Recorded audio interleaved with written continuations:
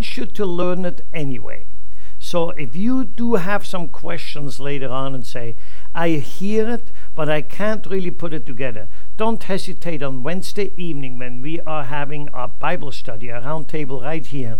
While we study what does God want, you can text me questions like this from the Bible, from the text today, and we will address that right then and there. It is so important for me that you get a handle on it, so we not just superficially talk about the resurrection, but really don't know how deep-rooted the battle is and how chaos is being turned into triumph by the Lord Jesus Christ. And so I want you to open up your Bible to Exodus chapter 12. We're going to read 14 verses out of that. But let me give you a summary what we maybe as Christians normally understand.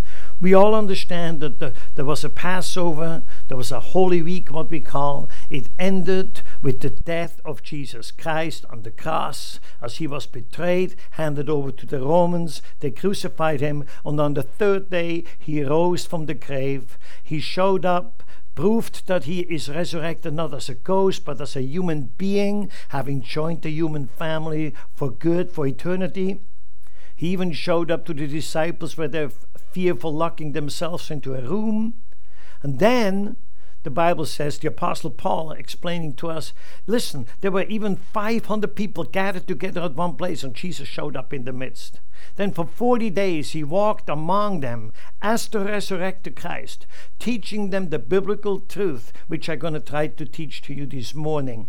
He didn't have the New Testament. He was going back to the Garden of Eden. He was going back to Noah, where God had to judge the world, where chaos reigned. He's going back to the Tower of Babel incident, where people tried to get in contact with Elohim's false gods to get knowledge and to actually rebel against God again. He goes back and tells them that the Heavenly Father had no choice but to divide the people into 70 different people groups, which we call nations. And the way he did it, that they couldn't communicate with one another any longer, he gave all of them a separate language, so they couldn't communicate with one another.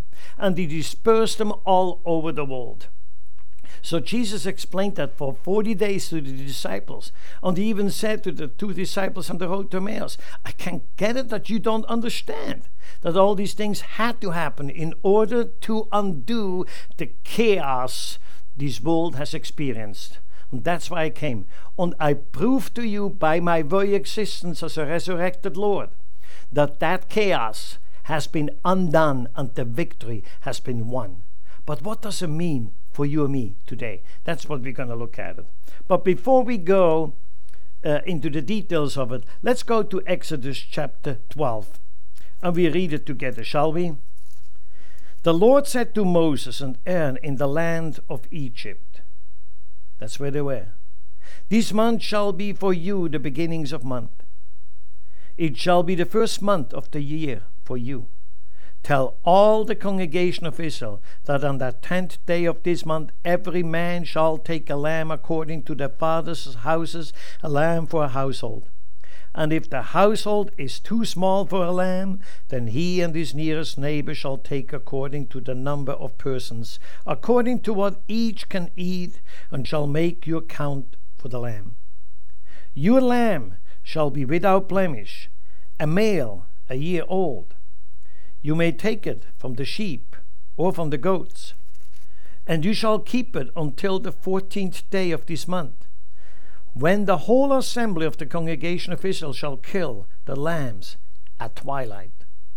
Then they shall take some of the blood and put it on the two doorposts, and the lintel of the houses in which they eat it.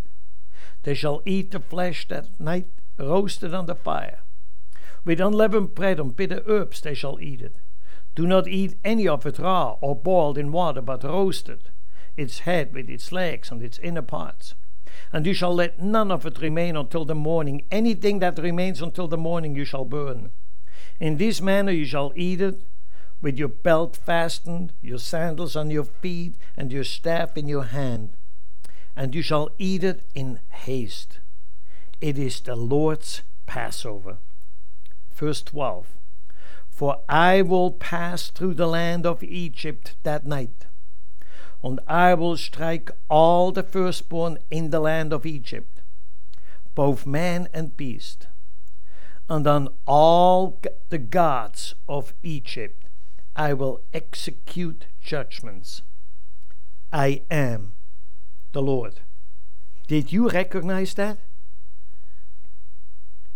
I will execute judgments on the gods of Egypt. Wow.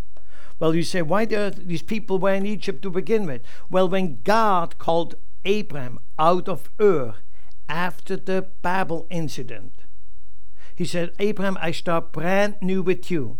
I'm going to raise up a people that will represent me. All the other 70 nations I have just created, I hand over to lower Elohims, lower divine beings, what we call sometimes angels in the Bible, or what Paul will call principalities and powers in the heavenly places. And he said, Abraham, I'm going to be your God. There is no other Elohim that is your God. I am your God. I will be your shield. I will be your provider. And I will keep my covenant I make with you forever. Keep that in mind, forever. Then God says to Abraham, I know, and I will let you know too, that your descendants will be one day for 400 years in slavery in a foreign land. But then I will bring them back. I will deliver them out of the bondage. And I will bring them back to the land which I have given you. That's what we know as the Holy Land, or the land of Israel. Sure enough, time passed, and as God always does, He fulfills His promises. Literally, when God went in, He sent obviously Moses, a man which He has prepared. Oh, by the way, you and I, none of us, is by accident where we are today. God has brought you into this world for such a time as this. Don't you ever forget, God doesn't make any mistakes. God made you. God placed you where you are. God has a plan for you, and God wants you not to hide during this crisis, but to shine for Him. He is the one who gets all of us out of that chaotic situation. Where that's going to go today, it does not matter. God has never lost control over it. Period. Keep that in mind as we go on. Because we can't claim that Jesus rose from the dead and we have resurrection power and we are the children of the living God. And then when I look around the world and I see how the Christians reacting, fighting one another, fighting the governments, doing things they never supposed to be doing, I'm saying, why do we celebrate the resurrection of Jesus Christ when you act like you are under the rulers of chaos? When God gave you a resurrection life. This is what it's all about. Resurrection life is not just an event. It is the Lord Jesus Christ in person, working and ruling and reigning in you and my life and in our families and in our nations today. We don't belong to these 70 nations anymore. God called us out of that. That's what He said to Abraham. Abraham, I will bring these people out. And when these people come out, they will come back to the place, Moses, where I met you. And you will come here and worship me. How did He do it? He still does it the same way. He brought 9 plagues upon Egypt. 9 plagues. And Pharaoh, the ruler of the world at that time, the ruler of the empire of Egypt, who pretty much dictated the entire world around him, was a pawn in the hands of those fallen Elohims. And he did their bidding. And God said, I will take Pharaoh out, and I will have victory over the very gods who manipulate the leaders of the world at that time. 9 plagues. Pharaoh was not willing to give up. Oh, how I could connect that to the days which we are living in. What a battle is raging in the spiritual realm. But God will deliver His people. And God said, Moses, 1 more plague. 1 more plague. And that will do it. and he instituted the Passover. What did Jesus say to his disciples the night before he was betrayed? He said, I looked forward to it. I could hardly wait for the moment when I can celebrate with you what? The Passover.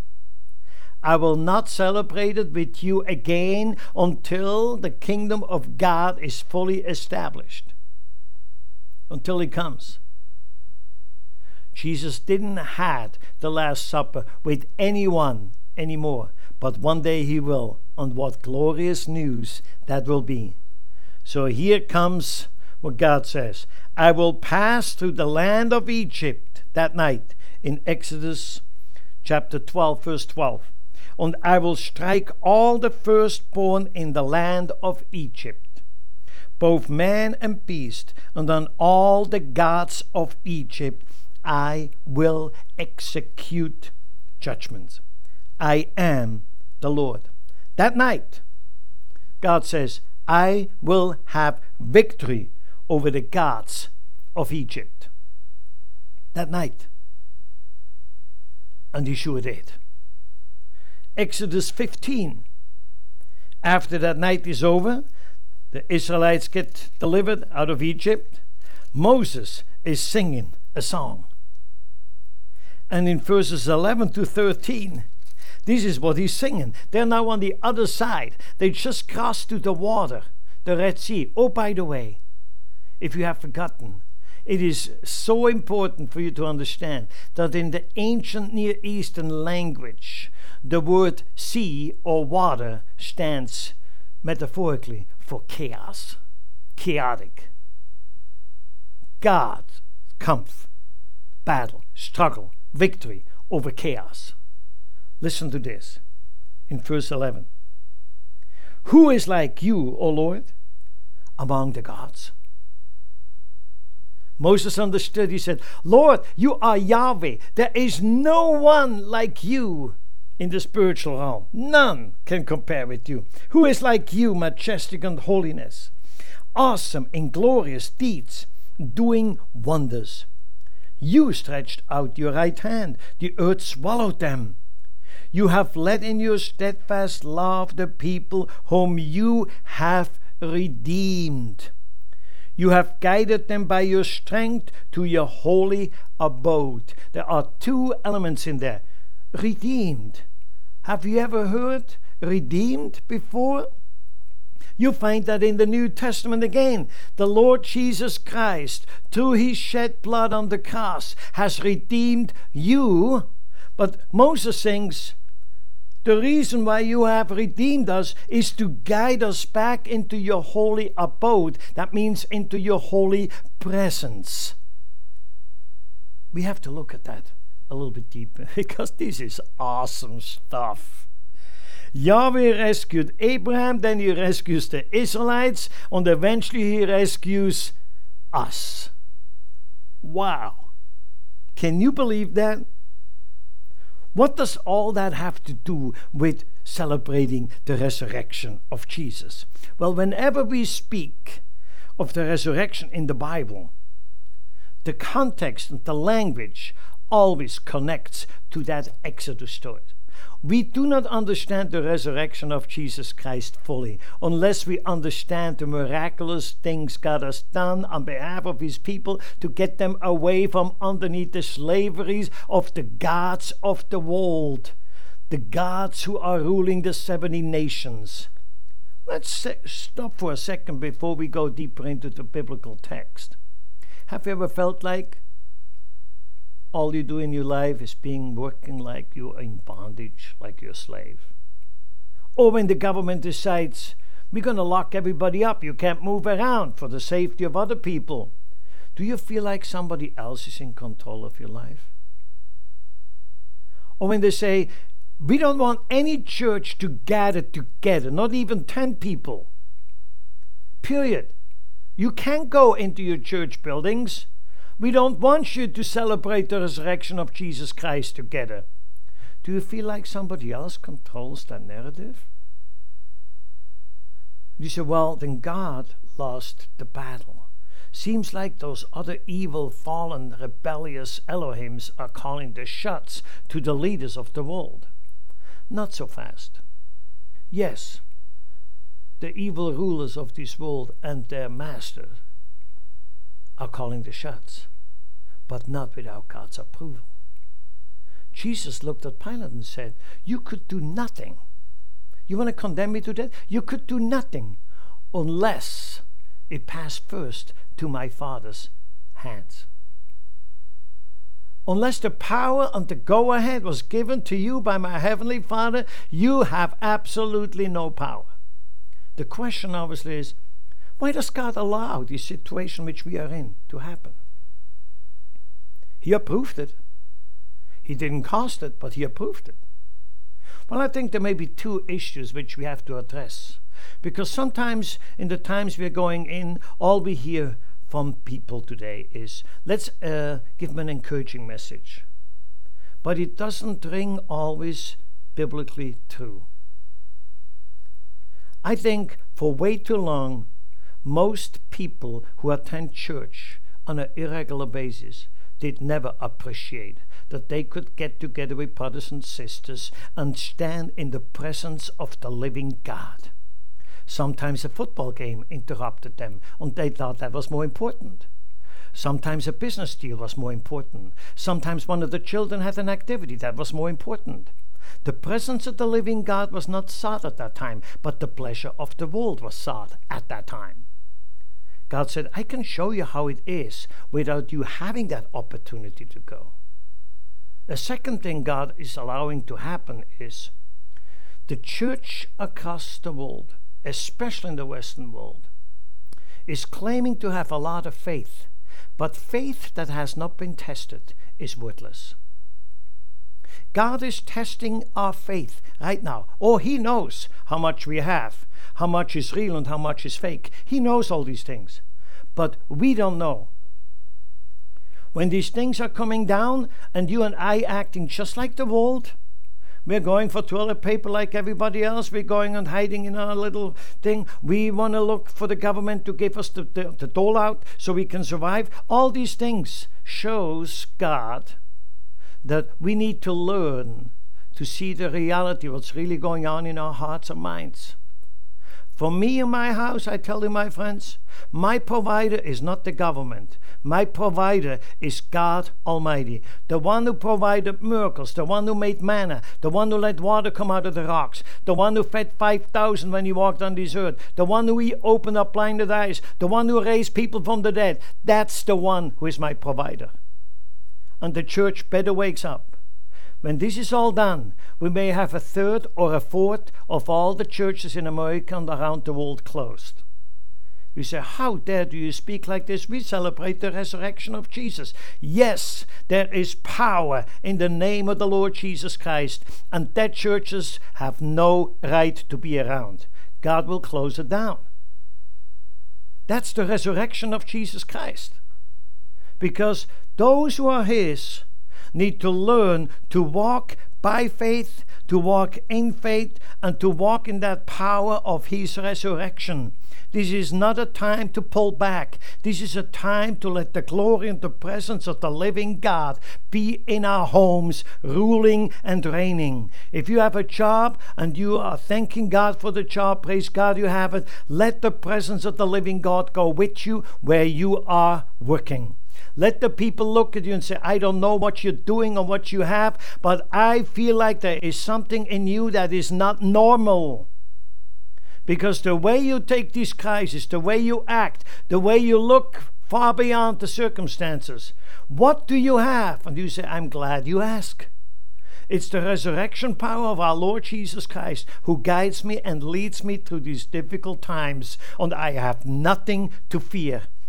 If He can bring over 1 million Jews out of Egypt, where the demonic powers were ruling them for 400 years, He surely can take you and me out.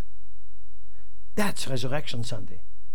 So you say, what does that all have to do with Easter? Well, Easter is actually a secular name. Let's just say it what it is. It is the resurrection of Jesus Christ, which we celebrate. And there is so much power. The power of his resurrection available to his people is the very power that set everything into motion, that created everything, sustains everything, will one day restore everything, will one day call our names when we are in the grave, and raising us back in a glorified body, all for his glory. And no hell can withstand that power. Isaiah. We know Isaiah, the book of Isaiah, the prophet Isaiah holds 66 chapters. We call them the miniature Bible because the Bible itself has 66 books. In chapter 24 to 27, these are 4 chapters. The biblical scholars call these chapters the little apocalypse of Isaiah. Now we hear the word apocalypse a lot these days. But when we hear apocalypse, we think end time, things are falling apart, chaos. But actually the Greek word has no connections to that. The word apokalypto means unveiling, showing something which is true but has not yet been seen.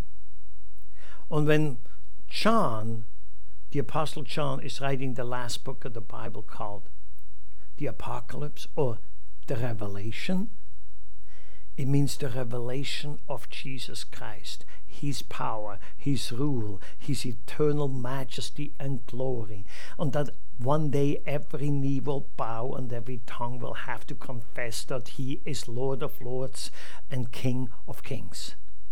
That's apocalypse. So when you hear that word from now on, you say, oh, I love to have a little bit more revealed to me, unveiled in my spiritual mind, so I get a good understanding. Isaiah did that for us.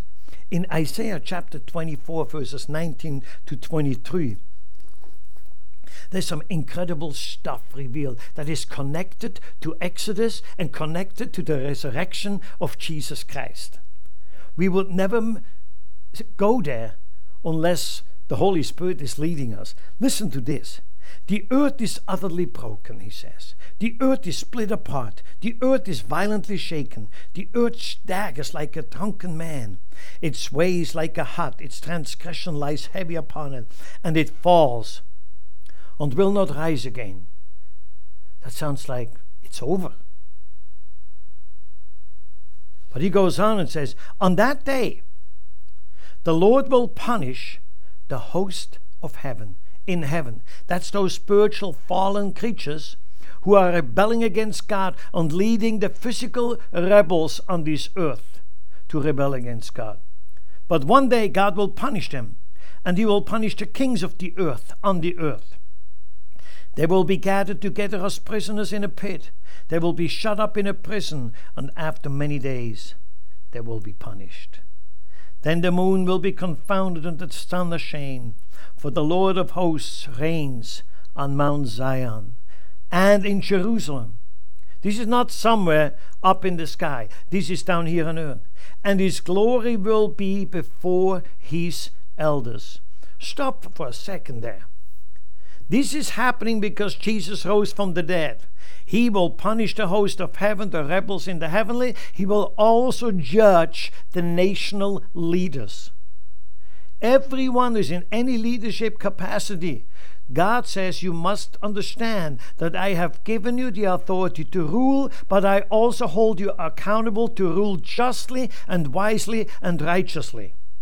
When we look at our world today and we see the corruption, we see the immorality, we see the thievery, we see the lying, we see all these things, not just in the political leadership, we see it in church leaderships too. We see it in every leadership. My friend, one day God will judge all these things. Listen to what Isaiah says. And his glory, that's Christ's glory, will be before his elders. What does that question mean? Resurrection.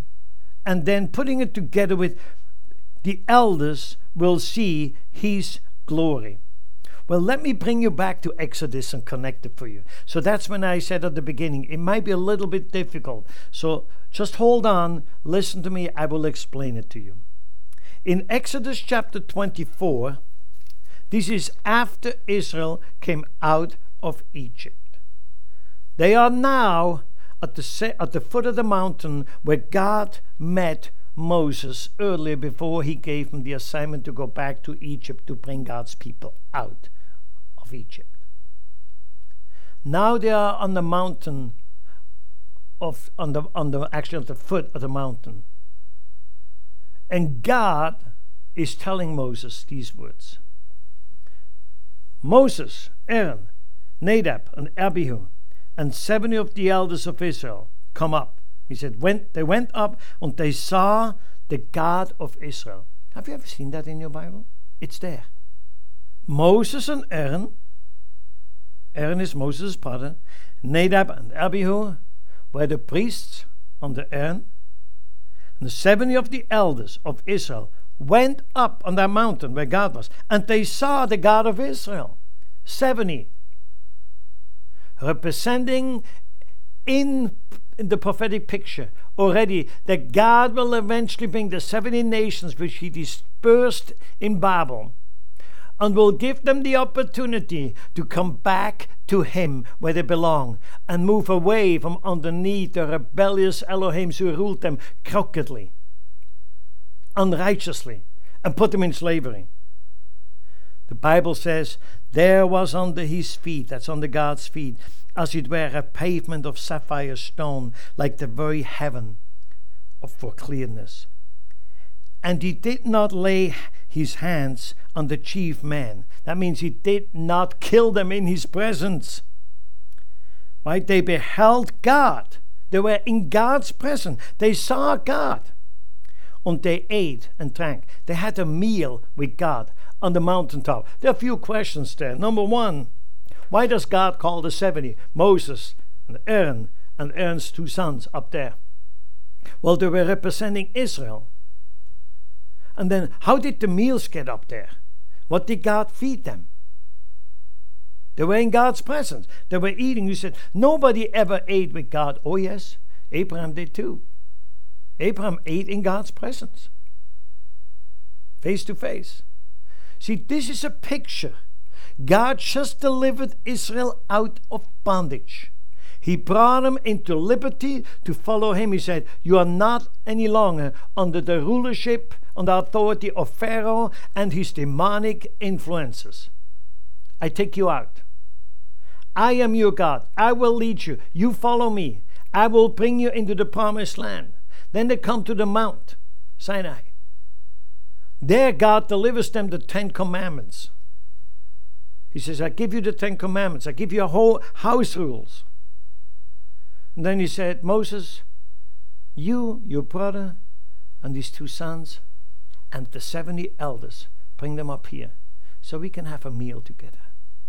Right after he got delivered. So what delivered them, by the way? The Passover lamb. The Passover lamb saved them. They were safe and sound under the blood. We are safe and sound under the blood of Jesus Christ, that new covenant. He's leading us from underneath the Elohims, who are crooked rulers in the spiritual and crooked rulers in this world. He's taking us out from there and says, I will lead you into my promises. That's resurrection. He proved that what he said is true. In Moses' instance, he could not hold himself. This is celebration. This is a celebration supper that's happening here. After the gods of heaven have been judged, this night, God says, I will have victory over the gods of Egypt. This night of Passover, when Jesus was hanging on the cross, the firstborn Son of God, he eventually cried, it is finished. It is finished. That's another way of declaring, this night I will have victory over the gods of this world, over all the rebellious Elohims who rule this world unjustly, and I put those who are made in God's image out of slavery. as deliverance. The resurrection proves that those rebellious Elohims have no power on Jesus and have no power in all those who are found in Jesus. See, when we go to church, normally we hear that the Passover lamb took away our sins. That's true. That's glorious news. He suffered for us so we can go free. But there's so much more to it. Because you and I know, you can come to Jesus, and I said it before many times. You are in the kingdom by faith in what the Lord Jesus Christ has done for you. You accept that by faith.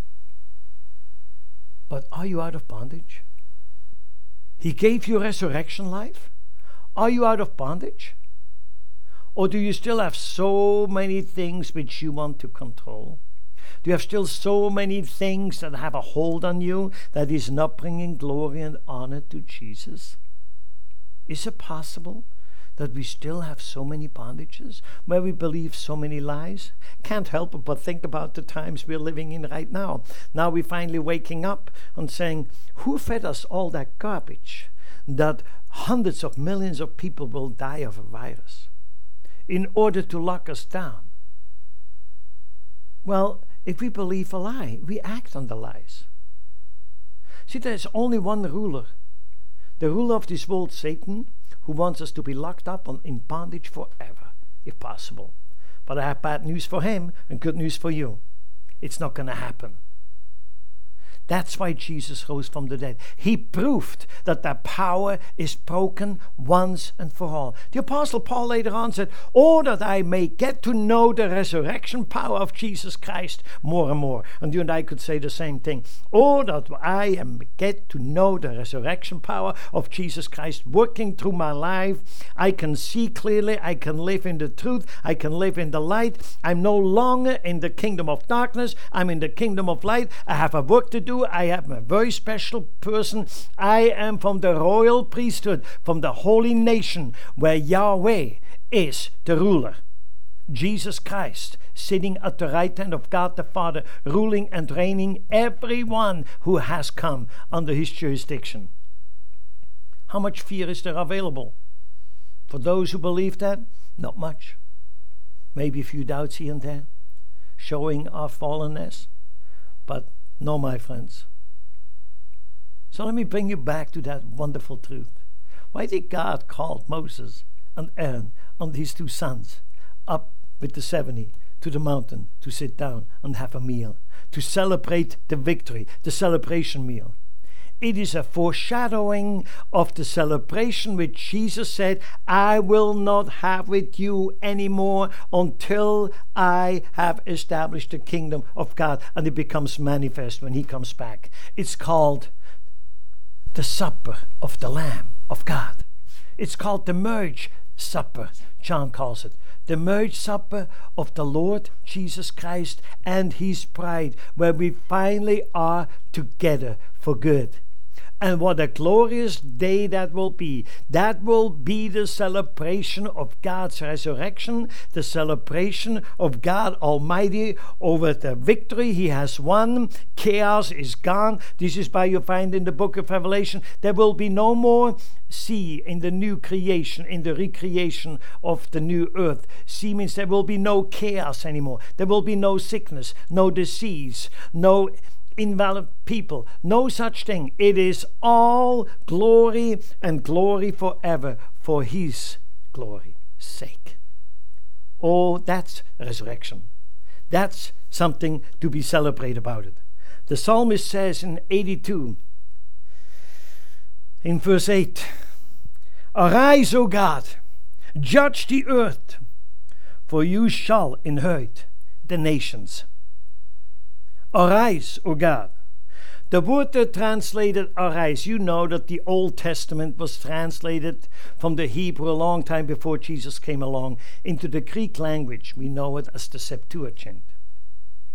And when the translator took that word arise in the Hebrew, they put the Greek word in there, anastasa. That's the Greek word, anastasa.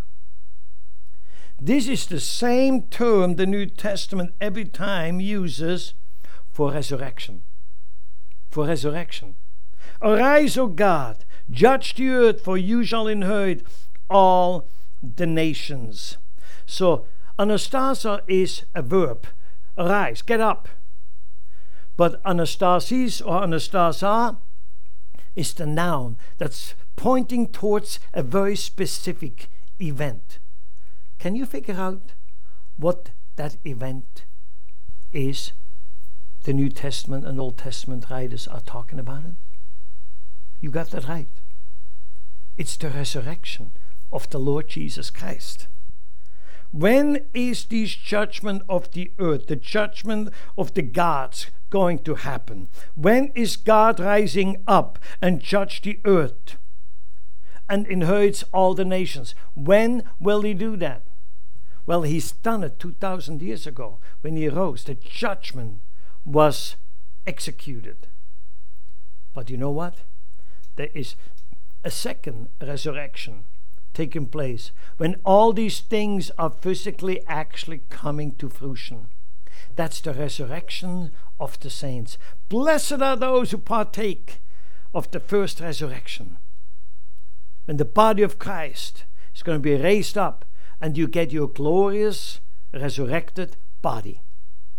That's when all the earth will be judged. That's when anastasis takes place, even down here on earth, and we shall rule and reign with Jesus Christ. It is then when the Apostle Paul in 1 Corinthians chapter 15, verses 21 and 22 says, For us by a man came death, by a man has come also the anastasis of the dead. He proved it, and you and I, while we may go here away from this earth, what we call death, we will be raised up. The resurrection proves it, promises, and it will happen. The day will come when we will get our resurrected body. Oh, there will not be spiritual bodies. No. We will have human flesh, but with capacities we cannot even dream of. We will never get sick again. We will never get old again. We will never get frail again. We never thought, oh, what did I was just thinking yesterday?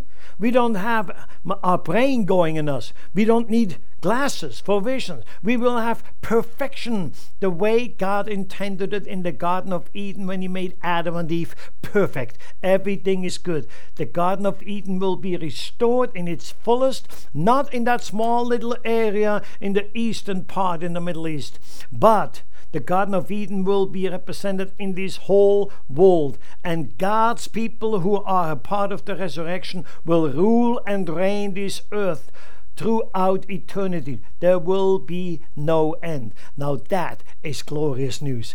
That what resurrection is all about. That what this day which we celebrate is all about. We celebrate about God's victories in Egypt. We celebrate God's victories at Calvary. We celebrate God's victory in our own life. And you know what? We're looking forward to the marriage supper of the Lamb, when we're going to be in God's presence eating a celebration dinner together.